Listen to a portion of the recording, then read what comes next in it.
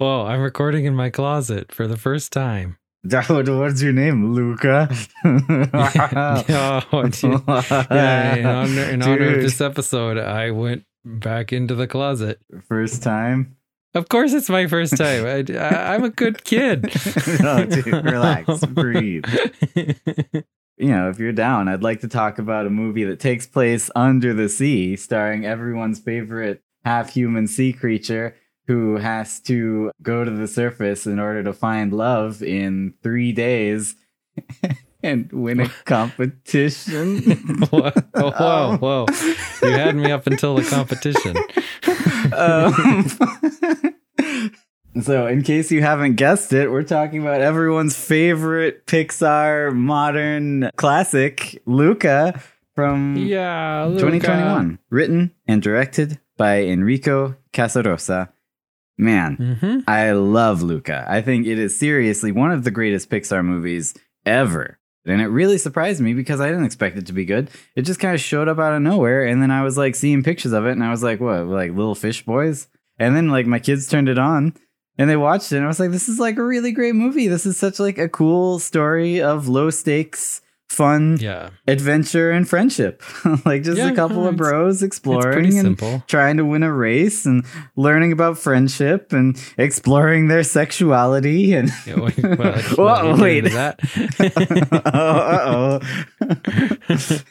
Hello and welcome to The Popcorn Isn't Real. I'm Leif Eric. I'm here with Torvald, my co-host. That's me. And today, as we've already said, we are going to be talking about LUCA. What is LUCA and his family? Like, are they mermen? Merpeople, I guess would be the correct term.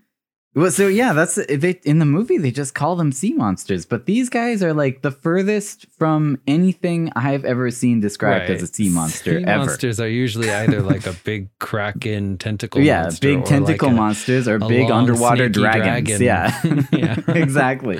I've never seen anything even close to resembling these people. Like weird shape-shifting. Right. They're kind of like kappas or grindylows or something like that. I've never seen anything like that referred to as a sea monster. So I'm just wondering, like, where did this idea come from? Like, is this some Italian mythology that I don't know of? I probably should have looked that up. I tried. I couldn't find anything. Okay, good. Well, I'm glad. And it's especially weird because the writer and director, Enrico Casarosa, he is like Italian, and I figured like this would be steeped in Italian folklore, but like, I don't know. Well, it is steeped in homoerotic undertones, so there's that. Dude, what? What are you talking about? No, this is just a happy, cool movie. So, in my opinion, and I say this in the best possible way, I think this is a good thing. In my opinion, LUCA is like the world's greatest ripoff of The Adventures of Thomas Sawyer and Huckleberry Finn. Right. I was actually going to say that. Yeah. Because obviously Alberto is Huck Finn. He is. He's clearly Huck and LUCA is clearly Tom. Tom's not such a good boy, though. He's kind of a bad boy. In fact, it's often Tom who's leading Huck into, getting in trouble. In my opinion, Tom's not a very likable character and Huck kind of is. But then there's some problematic stuff in those books. Mostly... Sure, dealing with like racial stuff. Right, yeah, definitely. Right. So I feel like this is just that story, but better in every way because there's none of the weird racial stuff. And Tom in this version is totally likable. Like LUCA's just a good kid. Wait, we were talking about how this movie may or may not have some sexual undertones or something. What is the theory for this movie, Leif? Well, we believe that we know who Alberto's father is. Wow, that theory. Oh, no. I wasn't going for that one, but sure. It is Bruno from the movie Encanto. Okay, wait. Alberto's father from LUCA is Bruno, the guy we don't talk about from Encanto. Yeah, from Encanto. The future-seeing madman who lives in the walls of La Casa in the Encanto Valley, which is completely sealed. That man is this guy from Italy's father? Yes. The Colombian prophet from... That is the theory. And we are going to go over some specific evidence and also some less specific non-evidence. Okay. As we just imagine how perhaps that could have happened But anyway, hey, Torvald, don't we have another theory for this episode that's far more solid than the Bruno one? I'm sure that there are other people who will have this point of view, and I'd like to, hear what other people think about this. But the first time I watched this movie, this is a very popular theory for this movie. Well, and I mean, I can understand the theory. The first time I watched it, I was like, hey, wow, this is like totally an analogy for, not just coming of age and kind of discovering your sexuality, but also, discovering possibly your homosexuality or like at least your queer nature or, things like that. Right. Yeah. It's kind of a metaphor for kind of coming out of the closet of a young boy. This is a pretty interesting subject for a Disney or Pixar movie to be exploring. And I think that it did it pretty well. I think that it honestly could have just come out and done it rather than hiding it. Mm-hmm. At the beginning of the movie, he's herding his fish around and he finds a clock and he finds some other surface world stuff. And these are clearly in his mind, in his world, these are forbidden objects and he's treating them like that. He's darting around, looking at them, hiding in the grass and approaching them slowly. These objects to him are alluring and captivating, but taboo. Really, for no reason at all are they taboo because they're completely harmless. He wants to touch them and experience them, but he fears them. And this fear is only due to societal influence. There's no reason to fear a clock. Right. And I think that is the start of the analogy, showing that like, hey, there may be something that the world teaches you is wrong or something that everyone around you looks down on. But really, it's just a clock, right? Really, it's just something, And this is kind of the start of the analogy where maybe you're attracted to somebody who everyone else says that that's wrong and that's horrible. But really, it's just, how you are. And it doesn't actually matter. Just one thing we should get out of the way just to begin with is that the director Casarosa has said, no, it's not a metaphor for a homosexual coming out of the closet. What's wrong with you, to that I say, why not let it be that? We know it doesn't matter what the filmmaker says. Right. An alternate interpretation of the movie can be just as valid, regardless of what the director says. And also, of course, he said that he's working for Disney, and he's probably like an older dude, and he thinks we don't talk about Bruno. He thinks that. Yeah. I mean, that's literally Bruno. The attitude. Come on, dude. What else? If not that, then what is this movie saying? Like, come on. But that shows just how popular this theory is. How many people watched it and got that out of it? Like, I don't even think it's a theory. Like, I watch it and that's definitely what it's about. Clearly, they just can't say it because it's Disney. The fact that the director has even commented on it means that it is a very popular thing that a lot of people think. Just to keep moving with the metaphor that we have for him finding these forbidden items, he then sees a boat and immediately imagines kind of leaving his own world and, you could say like coming out of the closet. He leaves the water in his mind, and above the water, he sees what is clearly a warped image of Alberto on the boat. Yeah. But, at least I think that's what it looked like to me. But anyway. How do we originally learn that this is bad to go to the surface? His mom is yelling at him for doing it. And he's like, I was just curious. He starts the conversation saying, Mom, where do boats come from?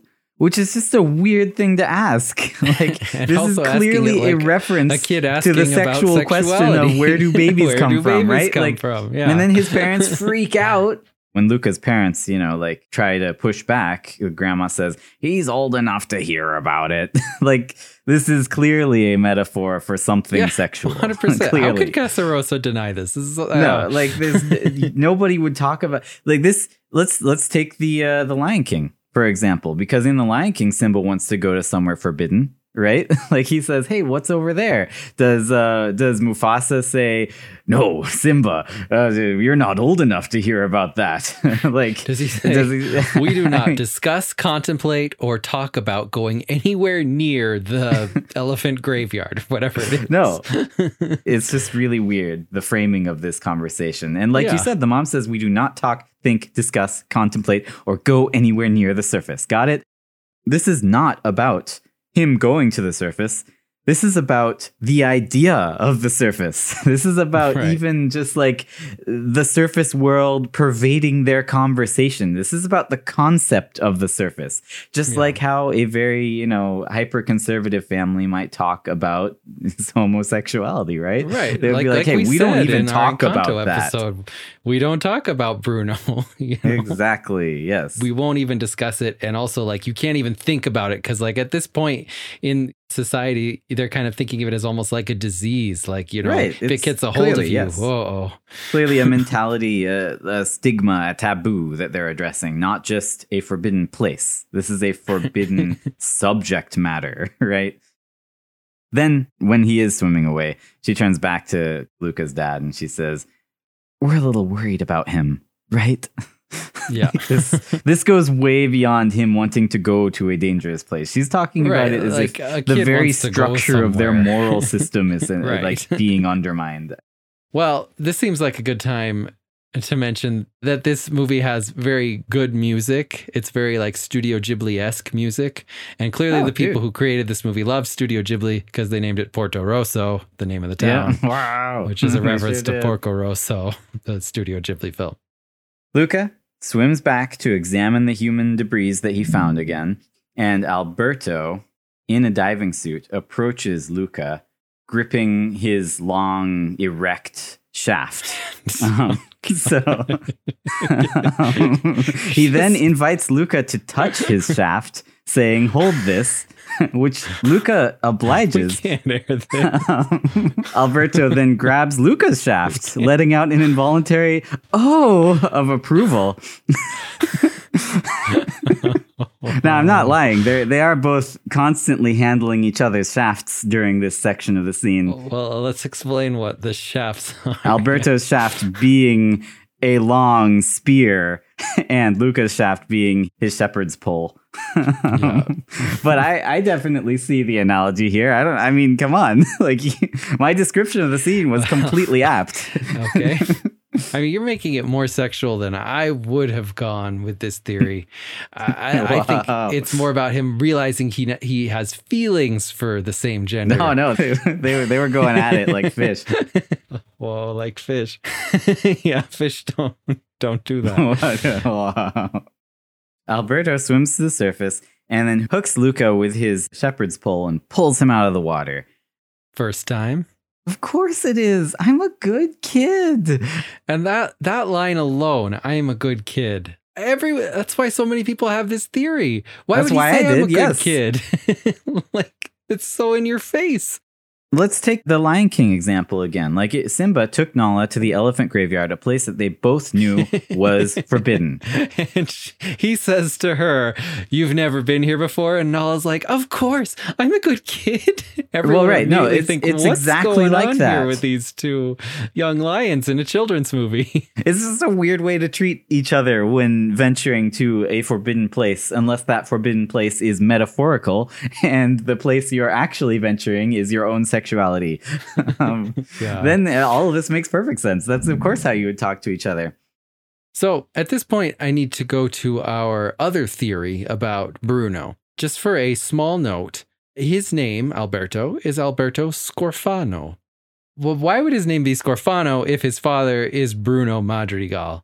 Oh, that puts a hole in my theory. Uh-oh. Oh, wait. Except, why does Bruno have the name Madrigal? Because in the Madrigal family, they keep the name of the mother. And Bruno, who traveled all the way to Italy to impregnate a fish lady, he must have followed that same tradition. And so he let Alberto keep the last name of his mother, which was Scorfano, which is probably some kind of fish. So that all makes sense. You're right. Because Mirabelle is Mirabelle Madrigal, not Mirabelle, whatever her father's last name is. Yeah, exactly. Okay, even though she is not her mother's daughter, she's still got her mother's maiden name. That's interesting. Yeah. I was referencing our Encanto theory for anyone. Right. Yeah. Listen to the episode. Yeah, that's a great episode. So the next day, Luca sneaks up to the surface. Alberto takes Luca home with him, because he wants Luca to see his large, erect tower. Stop it. Why does he live in a tower? He didn't have to live in a giant No, that's a good question. Tower. So this feeds into the Bruno was his father theory. Why does Alberto live in a tower on like a secluded island? Yeah. If his father was a sea monster, why would they live above the water? That doesn't make any sense. It's actually a really good question. Because he lived here with his dad. He says so. I mean, if you're a sea monster, it seems like you would either live in the water or you would live in the town. Why would you live on a secluded island above the water? Well, I'll tell you why. Because your father is a person who is most comfortable when secluded and who grew up in a room that is literally a tower. And so he is most comfortable in towers and in seclusion because he grew up in a valley that was secluded and also completely secluded from his own family. So he picked this island with a tower on it to live in because he couldn't live under the water with his son because, you know, he's a human. Well, like them having Alberto live here actually makes me think at some point in development that they had planned to have Alberto be like half human and that his dad was a human and they were going to introduce that at some point or something. Because there's no reason for him not to live underwater with the other sea monsters. It just doesn't make sense. I mean, except for just like the Tom and Huck thing, right? It was clearly like Huck and his father kind of lived further away from the rest of society kind of thing. Yeah, they could just be further away in the water. Yeah. Why would he be on land? Like it's like a major unexplained plot hole in the movie because it's super important that Alberto, unlike Luca, lives on land. But why? He's a sea monster. They just never explain it. So I actually like the Bruno theory here because it does explain it. This tells us why Alberto lives on land. Because his dad's a human. He can't live underwater. They start talking about Vespas. Alberto says it's just the greatest thing that was ever made. But Luca here reads the phrase, Vespa is freedom, which is written on that poster in Italian. So Luca can read Italian? And also, what language are they speaking? Because they don't know what that trompetto... it's really weird. That Alberto said means, and they also don't know Luca, what's wrong with you, stupido means, but they do seem to speak the same language as everyone else who is human.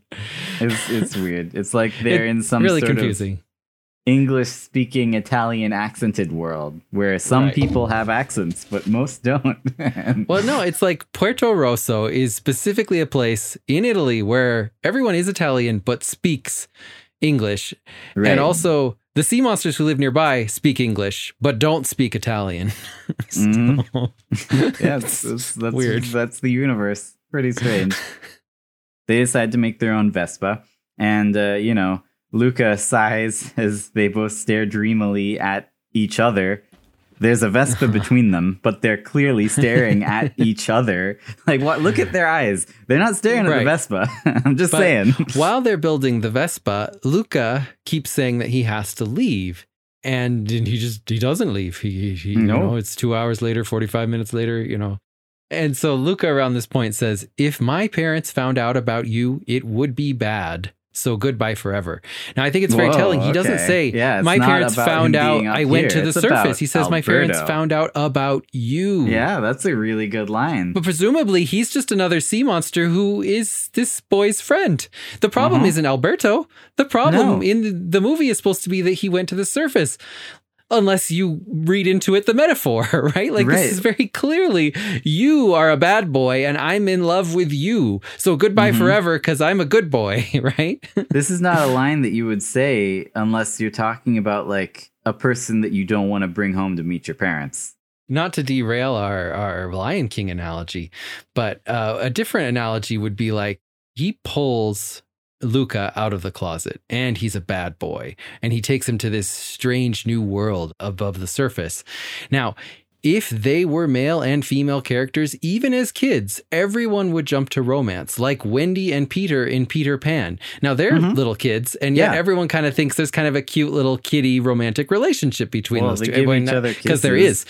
Yeah. And also, Tinkerbell is extremely jealous. Thimbles.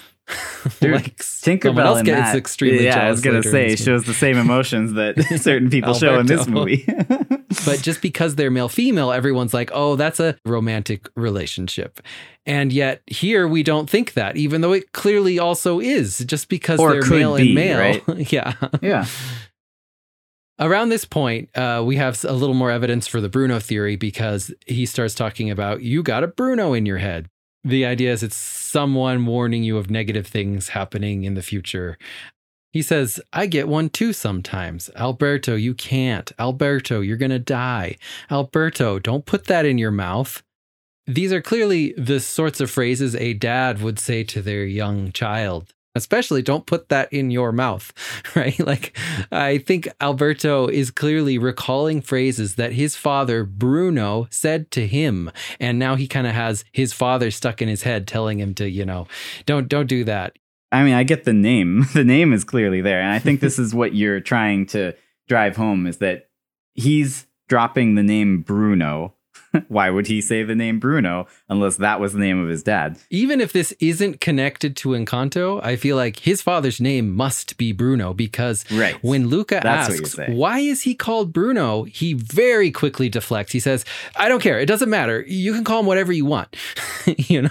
Like clearly the reason is that Bruno is the name of his father. And I completely agree with constantly throughout this entire movie, any questions about his father, Alberto deflects just like that. He'll just kind of change the subject. He just doesn't want to talk about his father, right? Sound like anyone else? We don't talk about who? What? Well, who don't we talk about? We don't talk about Bruno. Oh. So I'm just saying, even if it's not Bruno Madrigal who his father is named Bruno. So why not Bruno Madrigal? Right. So I think there's two important things that you're proving here. One is that, like you said, Alberto's dad is named Bruno. And I think there's really good evidence for that based on how Alberto reacts. Why would he drop the name Bruno unless that's someone he actually knows who would tell him not to do stuff?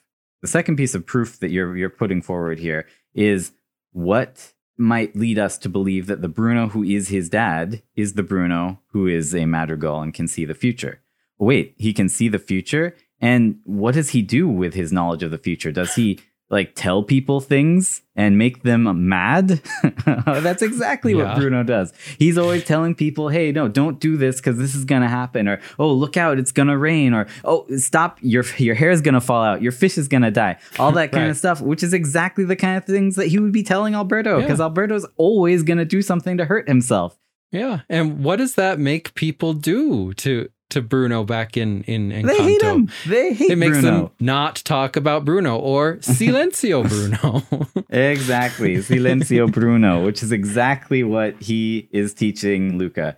Don't talk about Bruno. Silencio Bruno. I think this is great evidence. There are just a couple other similarities here just with the tower. So Bruno does have an old-fashioned style gramophone in his room in Encanto, inside the walls. And Alberto does have an old-fashioned gramophone. But Alberto has no idea how those work. Yes, and he has no idea how it works, and he just got it from those fishermen at the very beginning of the movie. Just got it like a day ago.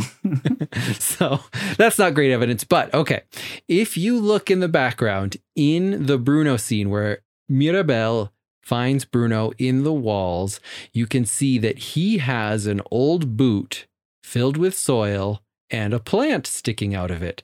What? That's the boot from WALL-E. Whoa. But this theory has nothing to do with WALL-E. Clearly that, cool. It's just an Easter egg. Except, wait a minute. If you look in the background in Alberto's tower, he has that exact boot sitting there. And it's not yet filled with soil or a plant, but it is the same boot, or at least looks the same. That's pretty cool, but except how could he have gotten that boot after the events of Luca? No, he has the other boot. There's two boots. There's two boots. That makes perfect sense, dude. Bruno had two boots, and when he left to go back to Encanto, he only brought one. He left one behind, and then not being able to use these boots anymore because he only had one, he just filled it with soil and planted a plant in it. Whoa. So the rest of this scene, after the Silencio Bruno section, Alberto convinces Luca to actually ride the Vespa with him. And they ride down the hill. And as they ride down, it starts to come apart. So Luca's forced to wrap himself around Alberto's lower body, taking flight together into the water. This entire scene with him trying to get Luca to ride the Vespa with him, I kind of took as like a playful ruse to get Luca to, be close to him and hug him and do something fun. like I said, at the beginning, he's like, look, Luca, we've got to ride together. If you don't sit on the back and hold on to the front, it will fall apart. There's no reason that it would. They've made hundreds of Vespas. Why will this one fall apart? Counterpoint, it does, though. I know it does, but I'm thinking he made it specifically to do that. I think that this was his own little ruse, but just to counterpoint get to my Luca counterpoint. Clearly, that plan doesn't work. So clearly, the only reason was to get Luca to hug him. But okay, another piece of evidence here. When they get on the bike to go down the ramp, Alberto adjusts his side mirror and it has a photo of a mustached man and he kind of makes a kissing noise at it before they go down the mountain. Yeah, it's like an old Italian actor. Yeah, this actor is Marcello Mastroianni, and I don't know too much about him, but he seems to be regarded as one of the greatest Italian actors of all time. He's actually famous for being in a lot of Federico Fellini movies like La Dolce Vita and 8.5. Federico Fellini, of course, being a very famous Italian director who the director of this movie really loved, which is why they also have posters for La Strada in the town, which is another Federico Fellini movie. So this kind of supports both of our theories. Clearly, Alberto is attracted to this famous actor because he's got a picture of him and he makes a kissing noise at it. Yeah. But like, why is Alberto have this random picture of this random actor? How did Alberto know about this actor? Well, we know that Bruno likes watching TV, Bruno from Encanto, because when Mirabel comes in, he starts talking about all these soap operas and stuff. He clearly knows about TV. And he makes his own soap operas with his rap. Yeah, exactly.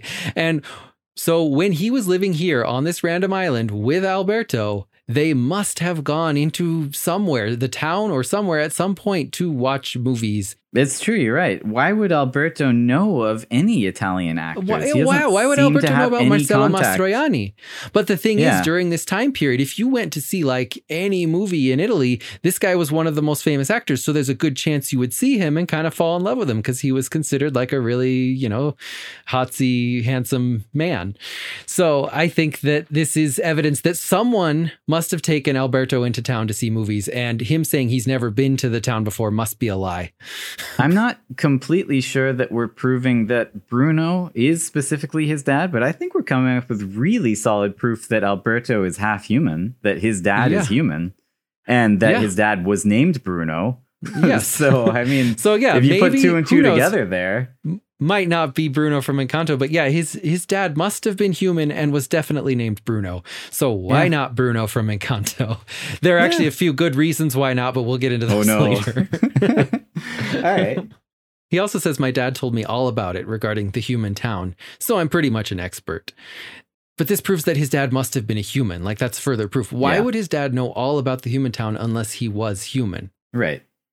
So after they finally get their fun ride together, they lay together at night. Luca falls asleep with his boyfriend in a totally innocent way, but they do sleep together and he stays out late and he gets in trouble. I really think that Luca's parents absolutely suck because basically after putting him to work every day, now they're going to send him away to conversion camp at the bottom of the ocean. Luca says, but Mom, we're always careful. And then he gasps and covers his mouth. Right. If you get in trouble for spending the night at your boyfriend's house and your response is, we're always careful, and then you cover your mouth, that's kind of admitting that Right. Yeah. You're like, we use protection. Oh, wait, I shouldn't have said that we did because now they know that we did it. No, that makes sense. I gotcha. I don't know. Now you're catching on. That's like a point that I would make. I know. Wow. The whole point of this scene to me, it feels like his family is literally trying to send him away to be reformed because he's different, right? And he's not saying stuff like, I don't know, I don't want to go to the bottom of the sea. I want to live here. He's not saying that. He says, why are you doing this? And his mom doesn't say, to keep you away from the surface. She says, I know you, and this is what is best for you, right? The whole conversation really just seems like she's not saying don't go up to the surface. She's saying, I know you aren't this person. Don't be this person, right? Yeah. Side note about Uncle Ugo, who is the really gross uncle who was going to take... He wants to eat whale carcass. There's so much. Right. Well, he clearly lives very, very deep in the ocean. He's like one of those like fish that has the little glowy thing on his head. He lives in complete darkness. And this has nothing to do with any theory, but you might wonder, where is he from if they're in the Mediterranean, which is like a locked ocean? I do wonder where he's from. Where might that be? Well, he's clearly from the Calypso Deep, which it's just surprising to me. That's the only reason I'm mentioning is that the second deepest trench in the world, other than the Marianas Trench, is the Calypso Deep, in the Mediterranean? Which is in the Mediterranean Sea. Yes. What? It's crazy. That's crazy. What the heck? That's really weird. It's just weird because it's like, it's not a big ocean. You'd think it would be like the Atlantic Ocean or something, right? But no, it's the Mediterranean Sea. You'd think that between the Mediterranean would be like Italy almost just like a shallow Africa. Lake between two continents. Not like the deepest ocean in the world. You learn something every day. So makes perfect sense that their uncle would live there. Anyway. So Alberto and Luca run away. As they run away, they have some more like relationship defining moments where basically Alberto is reaffirming Luca's choices, the opposite of what his family did. You know, whether or not we're talking about homosexuality here, we are clearly talking about being different and how people react to it. That's what the director said when he was like, no, it's not about sexuality. He was like, it's just more vaguely about just like being different and, you know, finding acceptance. Sexually, yes. Anyway, they literally jump into the ocean holding hands as they swim together towards the village. Yeah. This is probably a good moment for a very quick side theory I have, which is that these sea monsters exude a high amount of oil that makes water come off of them very quickly. And so much that it permeates whatever clothes they are wearing. So they just like gush out this oil, but it's like very fine and invisible, so you can't really see it. And that is the only explanation I can come up with for how they constantly dry off so fast. Okay. One piece of evidence that supports this is when they go into town, ice cream does not stick to them. Like they're clearly coated in some sort of oil because they get ice cream on them and it immediately comes off. Like that would be a pretty big mess for a human, but not for a sea monster. Anyway. Well, and this is another theory that I wanted to get into, actually. You might ask, why was the movie named Luca? It's better than Coco. At least Luca's in the movie. Whoa, you're right. No, so Luca, in scientific terms, LUCA is an acronym basically for Last Universal Common Ancestor, the most recent population of organisms from which all organisms now living on Earth share common descent. You're trying to say that he's that evolutionary creature that crawled out of the ocean one day and all mammals evolved from. Yes, that's exactly what I'm saying. That's clearly what LUCA does. He is both, you know, a sea animal and a land animal. He is the last universal common ancestor. So whatever animal he is has evolved to live in both worlds just fine. So anyway, I just thought that was interesting when I looked up the word LUCA. Wow.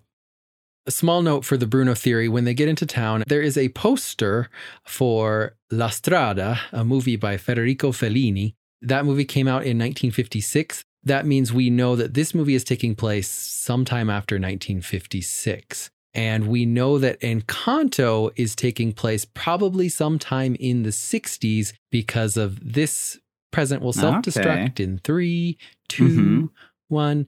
So just trying to get the timeline straight. That would have given Bruno plenty of time to go knock up a lady in Italy, have a kid, and come back. The idea is that Bruno probably left right after he had that vision about Mirabelle when she was like, whatever it is, 5 years old. And he probably left right away.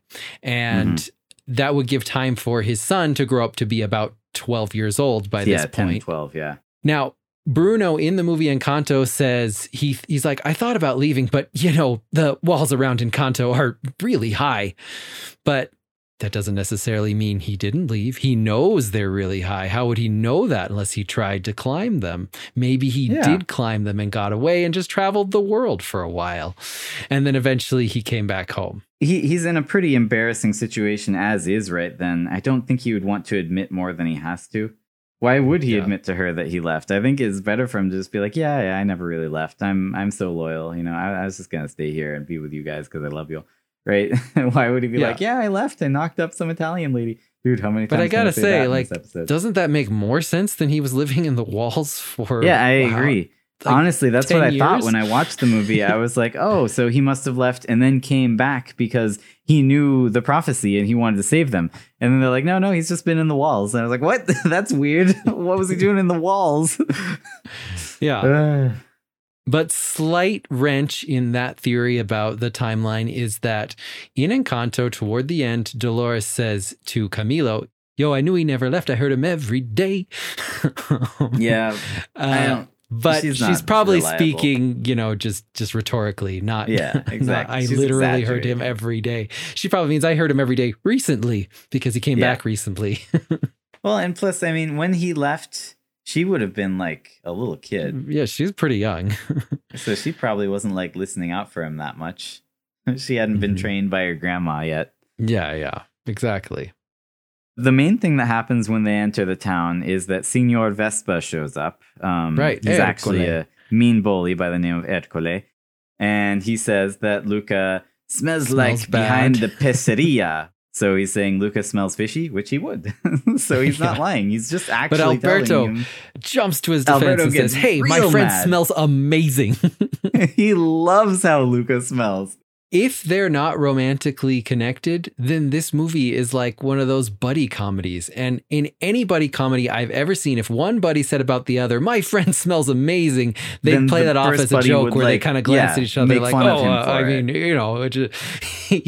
but even no in one a romantic movie, usually they would. But yeah, they just, it's just how it is. He's like, yes, I do smell amazing. And I know you know that, Alberto. Moving right along, they introduce Julia. I think her introduction is great. I think she's a silly character. She's fun. I do appreciate some of her moments, like, for example, when she's talking to Ercole and he's like, you had to quit the race because you couldn't stop throwing up. And she's like, I didn't quit. They made me stop.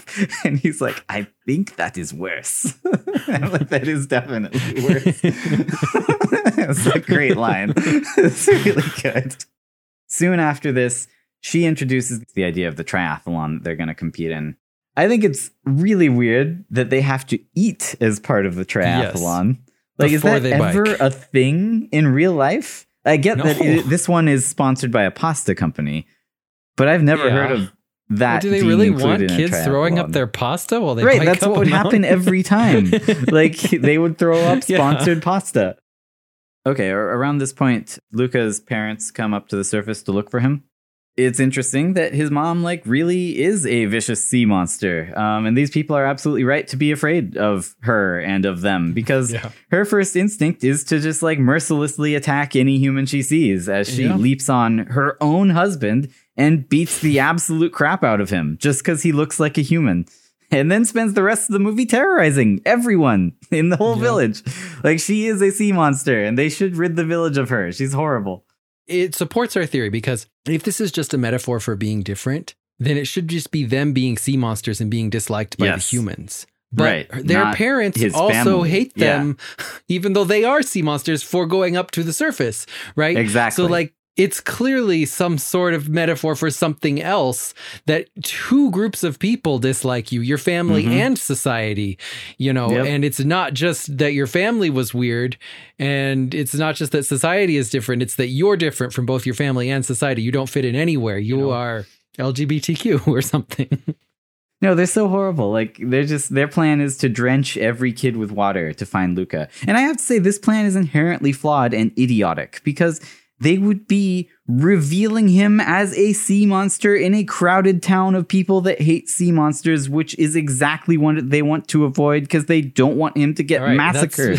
Right? Ostensibly, the that's reason why his mom they're is worried. here is to stop this from happening. And they're like, hey, what's a good idea? Let's just do it. Let's just show everyone that he's a sea monster. It's the one thing that his mother is supposed to be afraid of. Right. So clearly that's not the problem, right? Like, clearly it is something about his sexuality.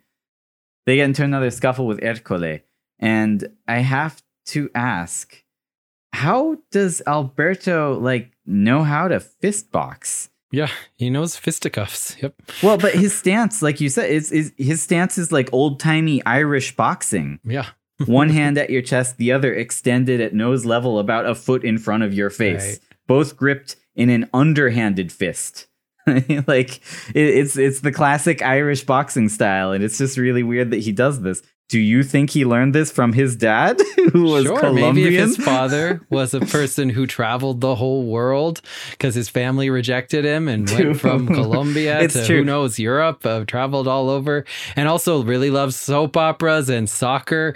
You know, maybe he knows traditional fisticuff style boxing and he taught it to his son. Because certainly a normal sea monster wouldn't know how to box like that, like dancing around with your feet. They don't use their feet in the water. No, and throwing a punch would be like a completely ineffective attack underwater, as is demonstrated in the movie Top Secret, which I highly recommend everybody watch. I think we probably reference that movie more than any other in our episodes. Dude, the underwater fight scene in that movie is so legitimately impressive that it's actually, oddly enough, gets posted on Reddit like every month and makes it to the front page every time, even though nobody knows what the movie is. Like all the comments are just like, what is this movie?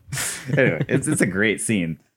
So Bruno crossed the ocean? Yeah, he sure did. Like he just hopped on a steamboat? Yeah. Mm-hmm. Yeah, people did that in the 60s. No, it wouldn't have been 60s. 50s, it'd be like the 40s, 50s, whatever. But it was a thing that happened. People could do that. People immigrated. Around the time when Julia opens Luca's eyes to the wider world of education, I just gotta mention that she happens to own the world's greatest telescope that has ever been created. Because, dude, she can clearly see Saturn and its rings, which you cannot do with like a terrestrial telescope, at least not one of that size. And her school's telescope is insane because it's even bigger, and she's going to be able to see beyond the universe, she says. Wow, dude, it's true. See, now I thought she was exaggerating, but you're right. We should take everything she says at face value. It's literal. Well, I mean, if her tiny telescope is that powerful, you're right. They're clearly in a world where telescope technology has progressed so far beyond our own telescope technology that we can't comprehend the advances they've made. They're going to look beyond the universe itself. Yeah, I will look beyond the universe next year. It's something we do. During this scene, Alberto just clearly, like undeniably, gets like incredibly jealous and uncomfortable that Luca was left alone with Julia. And afterwards, he like yells at Luca. He's like, "Luca, come with me." You know, like he wants to get Luca away from Julia.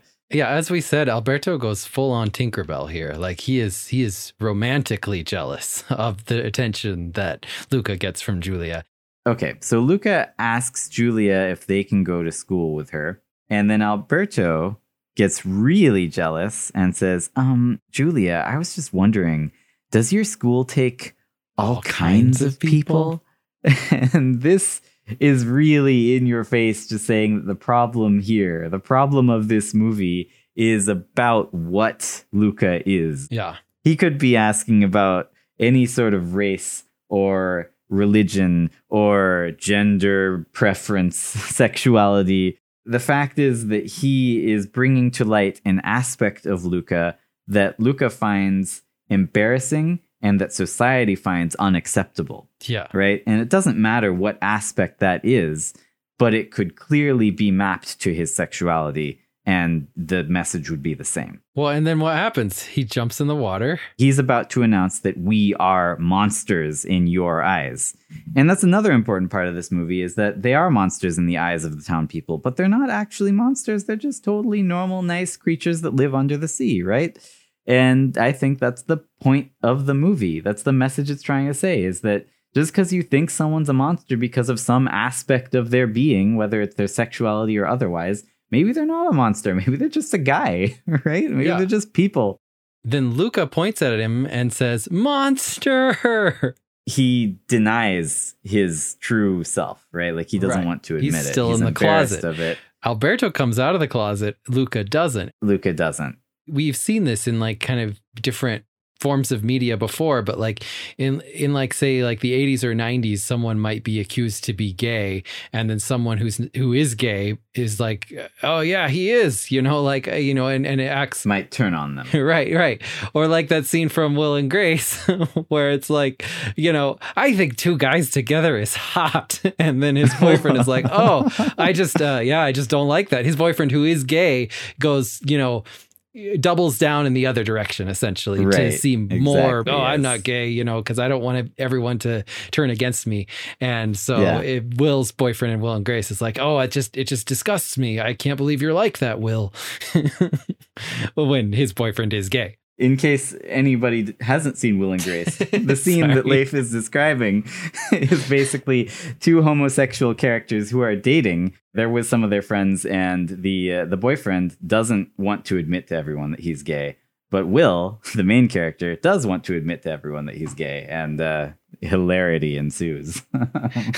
Anyway, if you go to Wikipedia and read the plot of LUCA on Wikipedia, as good of a source as that is, the plot is described as then, at this point, Alberto goes home heartbroken and trashes his own house and ruins all of his stuff. They specifically say that he is heartbroken at this point, and I don't see any other way to see it. He is absolutely heartbroken. That's the emotion that Disney and Pixar are trying to convey.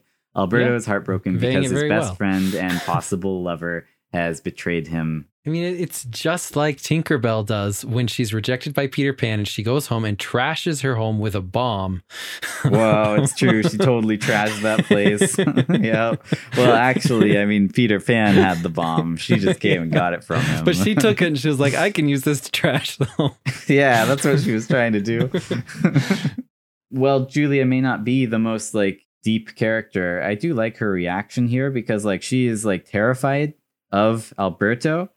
But then, just a few minutes later, when LUCA reveals himself to be a sea monster, she is not terrified or surprised, which I think is realistic. He's not thrashing around in the water saying, I'm a monster. Right. He's not trying to scare her, but also, like, of course he's a sea monster. If Alberto is, then clearly LUCA is. Like, come on. Like, I'm certain that she already knew LUCA was a sea monster. Like, even if you just learned about sea monsters for the first time in your entire life, you would definitely be able to put two and two together and see if he is one, then he is definitely one too.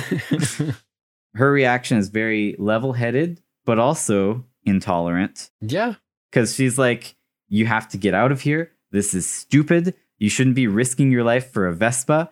So she's basically saying, I don't care what you are, but I don't want you to get hurt. So stop flaunting it and go away, which is sad. It's a really sad thing for his friend to tell him that. And it's a good portrayal of it. I think it's an interesting conflict for a character to have in a Disney movie. And, you can really feel for LUCA here because he just betrayed, his best friend by not coming out. And then when he did come out, he gets the reaction that he didn't want, which is go away, get out of here. So it's a good moment. So LUCA goes to Alberto and we learn a little bit more about Alberto's father. And I'm just going to say that there are tally marks on the wall. Mm-hmm. And Alberto says that he was counting for a while how long his father had been gone, but he stopped. If you count all of the tallies, I believe it's about 364. So he was counting for almost a year, but he's stopped for a while. So we know that Bruno has been gone for a while. Was he counting days? Or was he counting like minutes or months or years? Yeah. We don't know what he was counting. Well, I'm thinking if there's about 364 tallies, it's probably days. They're probably years. He's like 300-year-old. He's really old, man. So, I mean, this just feeds back into the timeline thing, but it makes sense that Bruno could have gone there, lived with his son for a while, and then decided it was time for him to go home because Mirabelle's... deadbeat? What's wrong with him? No, he had to go protect Mirabelle because he knew that prophecy was 12. going... You can't leave him all alone. You monster. Oh my gosh. No, and it's true. No, I will not defend Bruno. He did abandon his son. But, I mean... Bruno kind of abandons his family sometimes. He kind of runs away from his family when the going gets tough. So it's kind of in character for him. Yeah, you're not wrong. So I believe Bruno. That he did travel the world. As we know, he's a chameleon. He can be different people, so he can fit in 7-foot frame, he wraps along his back. You'd never recognize him. Right. Well, he's not Camilo, but he can put a bucket on his head. He can be Jorge. Oh my gosh! I just realized that Camilo is named Camilo to sound like the word chameleon. How did I never notice that? Oh my gosh! Wow. Bruno, I believe he traveled the world for a while. He had trouble integrating with society because he's kind of weird himself. People don't like him. People don't talk about him. I think he ended up falling in with a group of sea monsters. He ended up with a sea monster woman and they had a child. Having a family who is full of weird superpowered individuals, he would be the one human in the world who is not scared away by a sea monster. And it's just like, yeah, that's cool. I mean, like, yeah, everyone in my family has weird powers, so you guys are sea monsters. But then the question here is that why doesn't Alberto have a door in Casita? If he truly is Bruno's son, he should have gotten a door in Casita when he turned 5 years old. Oh no, and then everyone would have been like, oh, I guess Bruno had a kid while he was gone. But I would posit that you do not get a door unless you go and do the ceremony. Alberto wasn't there. He didn't do the ceremony, so he didn't get a door. If he ever came to Colombia to meet his father again, he might get a door. And that's also why he doesn't have a special power other than being a sea monster. That makes sense. I don't disagree with that, yeah. But I just have to say that before the ceremony occurred, there was a glowing spot on the wall where the door was appearing, right? And the door was there before the ceremony happened because he had to go, the person doing the ceremony has to go and touch the doorknob, and then they get magical dust on their hands. And then Mirabel wiped the dust off, and that's why she didn't get any powers. Wow. She wipes the dust off. That's why it didn't work. She does. She wipes the dust off on her shirt. Antonio doesn't wipe the dust off. He touches the doorknob after he gets the dust, and then it works. Well, that could be interesting. They get magical dust, and she wipes it off, and we don't see anyone else wipe it off, and it doesn't work for her. So she wiped off the magic. Interesting. She shouldn't have done that.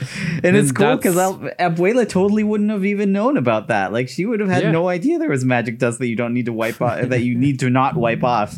And she would never know why it didn't work because she wasn't recording it. You have to touch the knob with the dust still on your hands. Interesting. Well, that would also explain why Alberto has no power. They get the magic dust from holding the candle specifically. So first they touch the candle, that gives them the dust, and then they touch the doorknob, and that like solidifies their connection with Casita and gives them a power. It's really cool. Like, you got to watch it. I actually believe that that's supposed to be what was happening. Yeah. And I actually believe that she wiped the dust off. Yeah, I know. No, like, seriously, I think that they had it in mind because, like, why else would they have her wipe it off? Yeah, and there is a lot of attention to detail in that movie. Yeah. Yeah, no, that could be it. But we do know Casita can like rearrange itself. So maybe it had a door ready for Alberto and then it just rearranged it off to one corner like it did with Bruno's door. Yeah, you're right. Yeah. But that brings me to one last Bruno thing I was going to say, which is that we know that Bruno's father, Casita, was a tough love father who was like, climb that tower every day, son.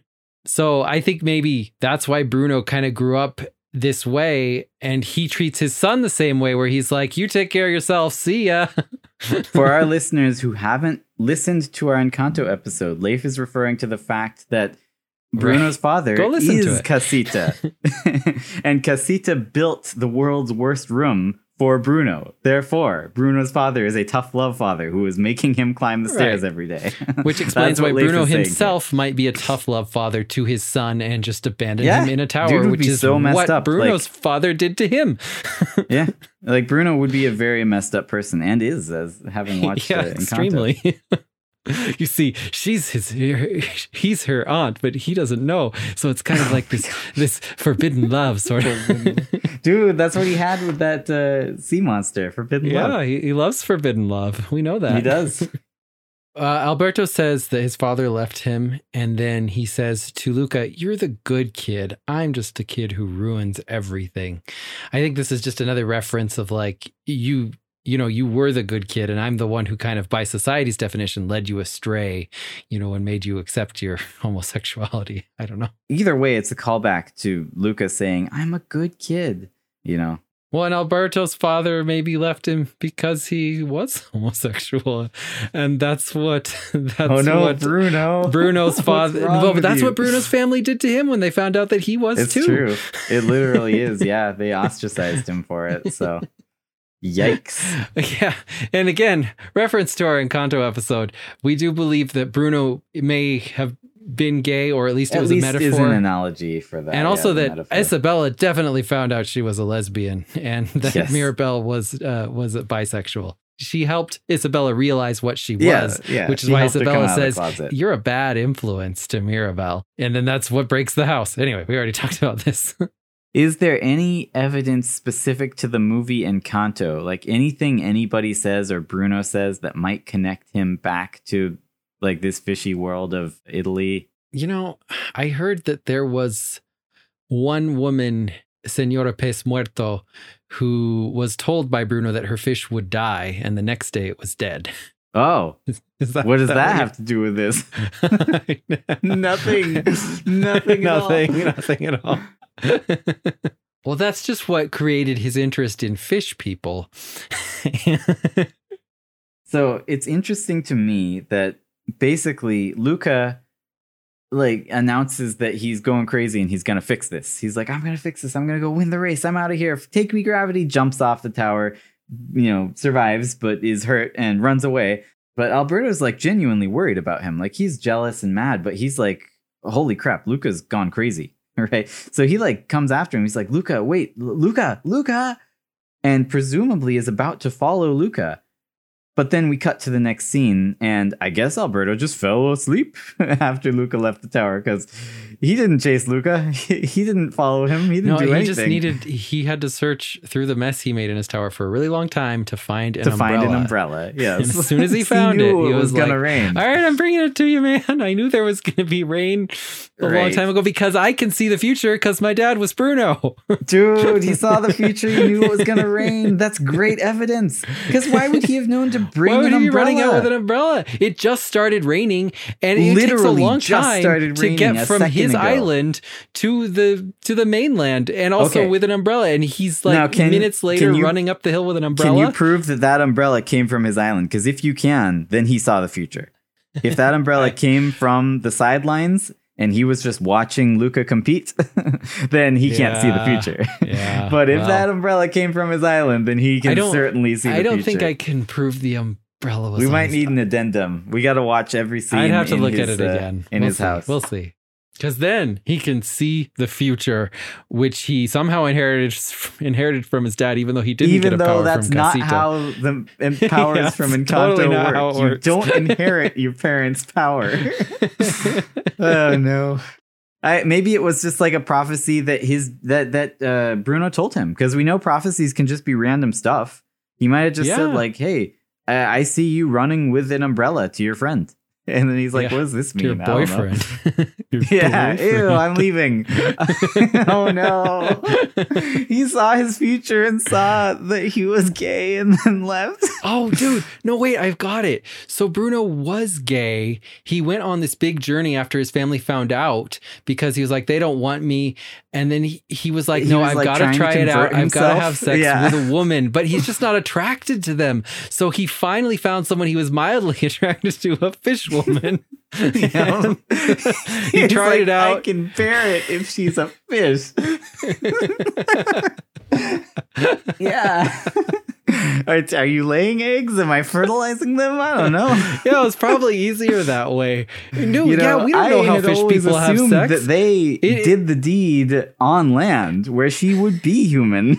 But I guess I was wrong. No, they did it in the water. She laid her eggs first. He fertilized them. And then he was like, nah, I just can't. You know what? I've waited 12 years and I'm not straight. I'm out.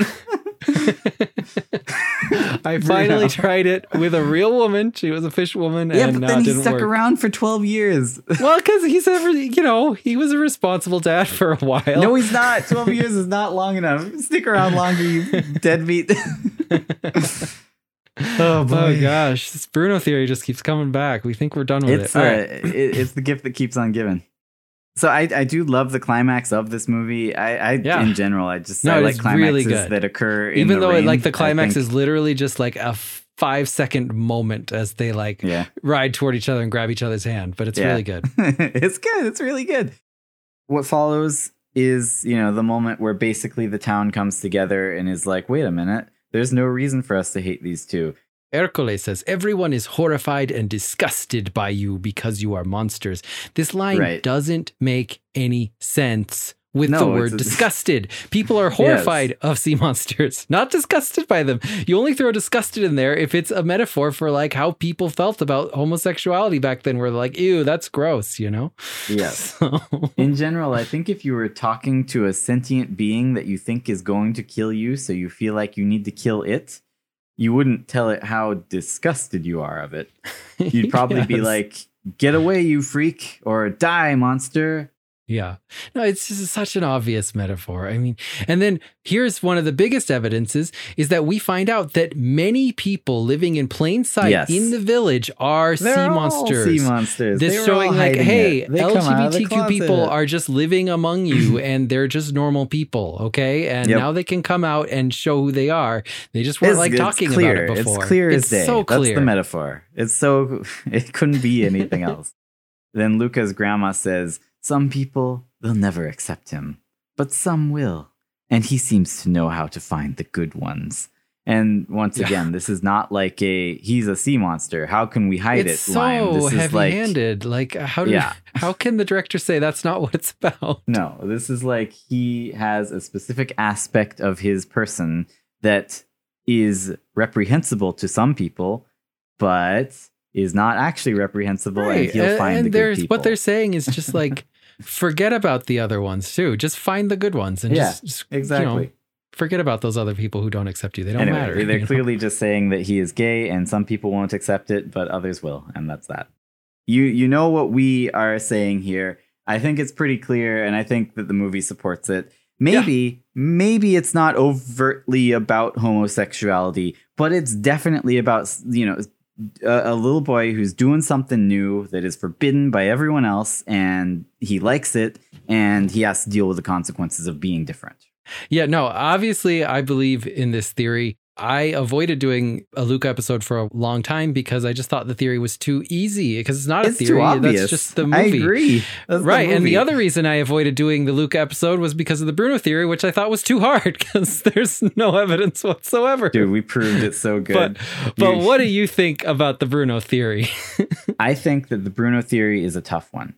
It's really, really hard to prove. There's no evidence. No, there's enough there. There is actual evidence that makes me want to believe it. And I will say that we have pretty definitively given good reasons to believe that Alberto's father was human and that his name was Bruno. Yes. And we have definitively connected the Bruno from Encanto with his father Bruno in the form of two shoes, those two boots. He has one and Alberto has the other. And if Alberto's father is named Bruno, then that makes them the same person, right? So that alone, I think, is enough to make you wonder, right? Right. It's fun to think about. I'll leave it at that. What do you think? You, the listener, whoever's listening to this, what do you think? I mean, do you think that Bruno is Alberto's father from LUCA? Let us know. You can write to us on Twitter at PopcornIsn'tReal.